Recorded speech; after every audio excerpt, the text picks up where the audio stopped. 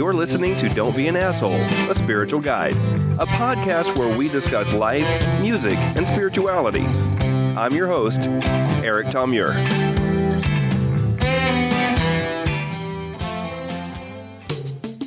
Hey everybody, welcome to a brand new episode of Don't Be an A-Hole, a spiritual guide. It's been a bit since I've done an episode. I didn't do one at all in 2020, I don't think. 2020 was, a strange year for all of us, and I just needed some air. I needed a break. But here in the last couple of months, today is February the 20th, a friend of mine, Rhoda, and I had been discussing doing a podcast together where we basically take the angle of being ex-ministers and talk about spiritual things and political things and life things, basically everything from the angle of being ex-evangelicals. Well, anyway, we had a conversation where we were testing some of her equipment out to make sure that, I could hear her over the Zoom calls and everything, so that, because, we still can hang out together. So the following conversation is just a snippet of that conversation talking about what we're going to be doing. As a test, we just decided to talk about some music because I love music, and I had heard that the Christian singer Carmen had passed away the day before, so I wanted to talk about that influence just a little bit. So anyway, enjoy this conversation, and as you'll hear at the end of the conversation, we haven't named what we're going to call the new podcast yet, but we are going to be launching it very, very soon. So I hope you tune in for that. Yeah, so growing up in, you're a few years younger than me, so, yeah. I'm 46, you're in your 35. 35? Okay. So you might not have grown up with Carmen. I know Carmen. Right. Oh, no. I was exposed to Carmen in church. Yeah. We did a lot of plays with him. Yeah. He's the reason why those god-awful human videos even exist. Yep. If you grow up in a evangelical youth group, especially in the 80s and 90s, Yeah. Carmen. Totally. And he passed away yesterday, complications from a hernia surgery. Oh, wow. Yeah. Crazy. Because I think my mom is supposed to have a similar surgery. And I'm like, and she was like, no thanks to the surgery like a couple of months ago. And I'm thinking, you probably ought to have it. Yeah. But now I'm not so sure, Yeah. She's, her and Carmen are the same age, and he was in much better shape, and, I'm like... That we know of, Yeah, well, just like physical cardiovascular shape. Who knows what was going on inside. I actually think he had some cancer stuff a few years ago, but I'm not sure, because I stopped following Carmen after a certain point in place, It wasn't really my bag anymore, but right. I remember that guy used to fill up arenas. Arenas, like the same arenas that the Rolling Stones played at in Oklahoma anyway. Like in the South, I don't really know how it was out here in California for kids growing up in church. I'm sure you were exposed to him, but he was a rock star, to church kids in the 80s and 90s. So, did you ever go to a Carmen concert or anything, or well, he was kind of past that at that point? No, I never went to a concert. I remember when we had plays, we would use his songs and act out to those. The first concert I ever went to was for my 16th birthday. Okay. A friend of mine, Katie, and I both shared the same birthday. And so I don't know if it was me or her, but we got tickets to see Sugar Ray, I want to say. Was it Sugar Ray? With the frosted tips and everything? Yeah. And it was, something else. Yeah. I never really listened to Sugar Ray. I was aware of him they were on like alternative radio in the mid to late 90s, I think. Yeah. By that point, I was pretty much set with what I was listening to. Like, for me, Rage Against the Machine is still a new band. It's like, that's new music. And Right. anything from that and before is like what I listen to. Anything that came after Rage, I'm like, or, Pearl Jam or Nirvana, I was like, oh, that's new music. And it's not my bag. So, wow. Yeah, but I remember going to Carmen concerts when I was a kid. Mm-hmm. And then, like, another big Christian concert I went to filled up the Lloyd Noble Center, which is where the University of Oklahoma plays basketball. And they had, that arena had, like, Eric Clapton, and it had Bob Dylan, had all sorts of, like, big names. But I went and saw Audio Adrenaline open for DC Talk at that one. Oh, that is nice. Yeah, that was a good one. Again, I mean, once the mid-'90s rolled around, I just really stopped listening to Christian music almost altogether. But I still like that Jesus Freak album, and that was a good record. That's my favorite one. Yeah, because I'm like, late 80s, early 90s hip-hop and rap is just a little bit too campy sounding for me. Once it kind of started modernizing, I'm not a hip hop guy. I'm not a rap. I'm a 46-year-old white guy from Oklahoma, But like early rap just kind of had a little bit too much of a constant cadence for me, whereas rap now seems to have, or not now, but like once it got to like the mid 90s, early 2000s with like, Snoop and Eminem and these guys, they seem to really weave their rhyme schemes like actual music, whereas when you're looking at the Rapper's Delight from the early 80s into even Run DMC, which, if you're a hip hop guy or a hip hop person, then they're royalty, but it was still just a little bit too on the nose with every rhyme scheme and everything for me. But again, who really cares what I think,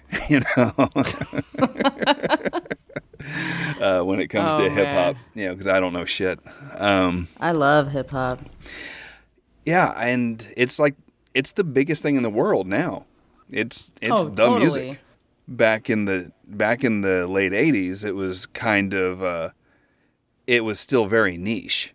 You had, I remember someone giving me a cassette tape of NWA, and I listened to that on a Walkman in my world history class in 9th grade, and I was just fascinated by how much swearing was in it. So I was like, nice. This is my type of music. I mean, at that point, the only music I had heard that had swearing in it was John Lennon from the Beatles. He had this in his first record post Beatles was called the Plastic Ono Band, and there was a song on there called Working Class Hero, and I can't remember the lyrics off the top of my head right now, but it talks about being so turned around by society till you're so fucking something, and I was just, when I was like in the 8th grade, I like wore that record out because I was just like, because it just seemed so raw and real to me. It's like this acoustic little ditty, but I mean, he was being so powerfully real.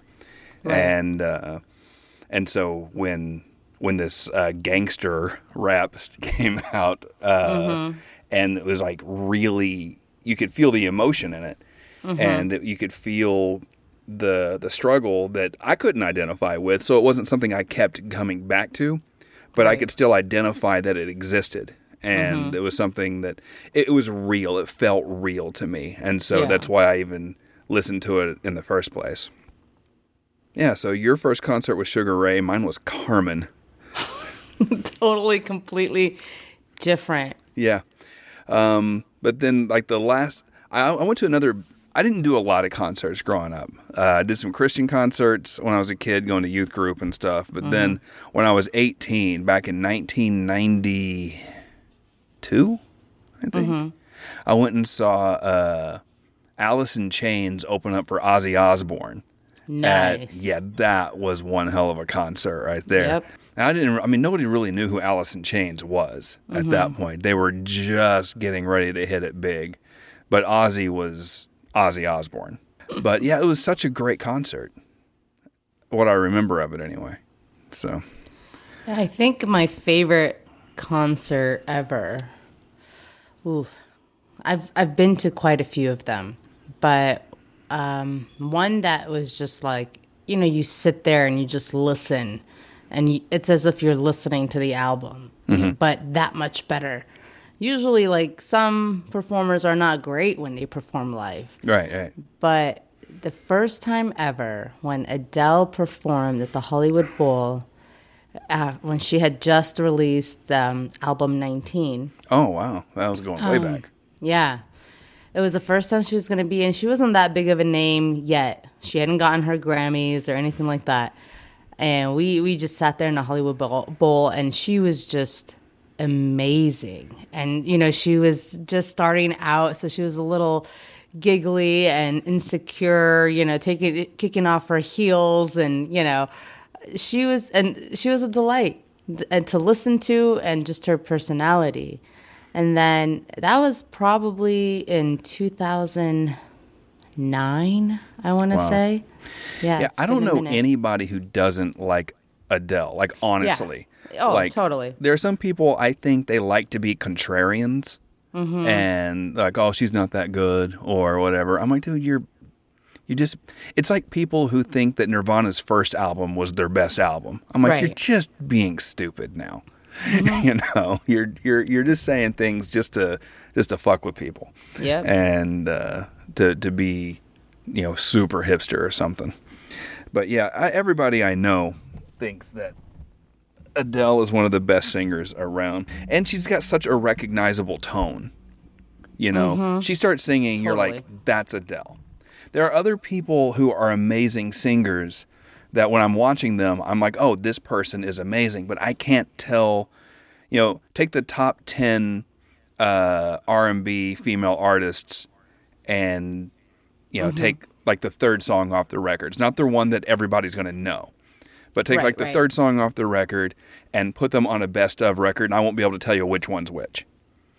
I can't. I don't know their voices well enough. I know some people are going to crucify me for that, but I honestly, if you put Rihanna versus, someone else, I'm not going to know which one's singing. Right. That's pretty bad. I mean, there's a few that I know instantaneously when they open their mouth, like Aretha Franklin. Aretha Franklin, to me, is the greatest vocalist of all time. Yeah. Just no doubt about it. And if someone, it doesn't have to be your favorite, but if you don't think she's the best, I'm definitely not taking sushi recommendations from you, because you're straight up going to try to kill my ass, because you don't know anything. That's you don't know what's good. You don't know. I just think that this is not even a discussion. There's Aretha Franklin, and then you can start talking who's the best vocalist, because she's God, and then there's other human beings who can sing really well. I don't know. That might be a little blasphemous on my part. You're fine. Yeah, I'm doing just fine. I mean, we haven't quite named what we're doing yet, but I'm thinking that when people hear whatever we name this podcast, it doesn't matter what I say. They're going to be like, that makes sense. Yeah, what were the two names that we were going for? Losing My Religion and Excommunicates. And I'm also fine with like excommunicating. And then, we'd have to have an introduction. We're not two exes communicating. We're... Because that was one person thing. Stupid people might think that you're two exes having a conversation. Which is very entertaining also. Right. I would listen to that. Yeah. Oh, that would be entertaining, but that's not us. I mean, we have a tendency maybe to be interested in the same person, but not in each other. But I think excommunicating, if we say we're not two exes communicating, we're two ex-ministers having a conversation. Yeah. That might go over well. Well, I sure hope you enjoyed that. Remember, we're going to be looking at launching that new podcast here in the next couple of weeks, so hopefully you'll give it a listen. And as soon as I have a name for it and we put a few episodes up on Spotify and Apple Podcasts, I will release another little episode letting everybody know what's happening. So remember, love God, love people, don't be an asshole, and hang in there. 2020 was rough. 2021 is, so far, pretty rough. So, peace out, y'all.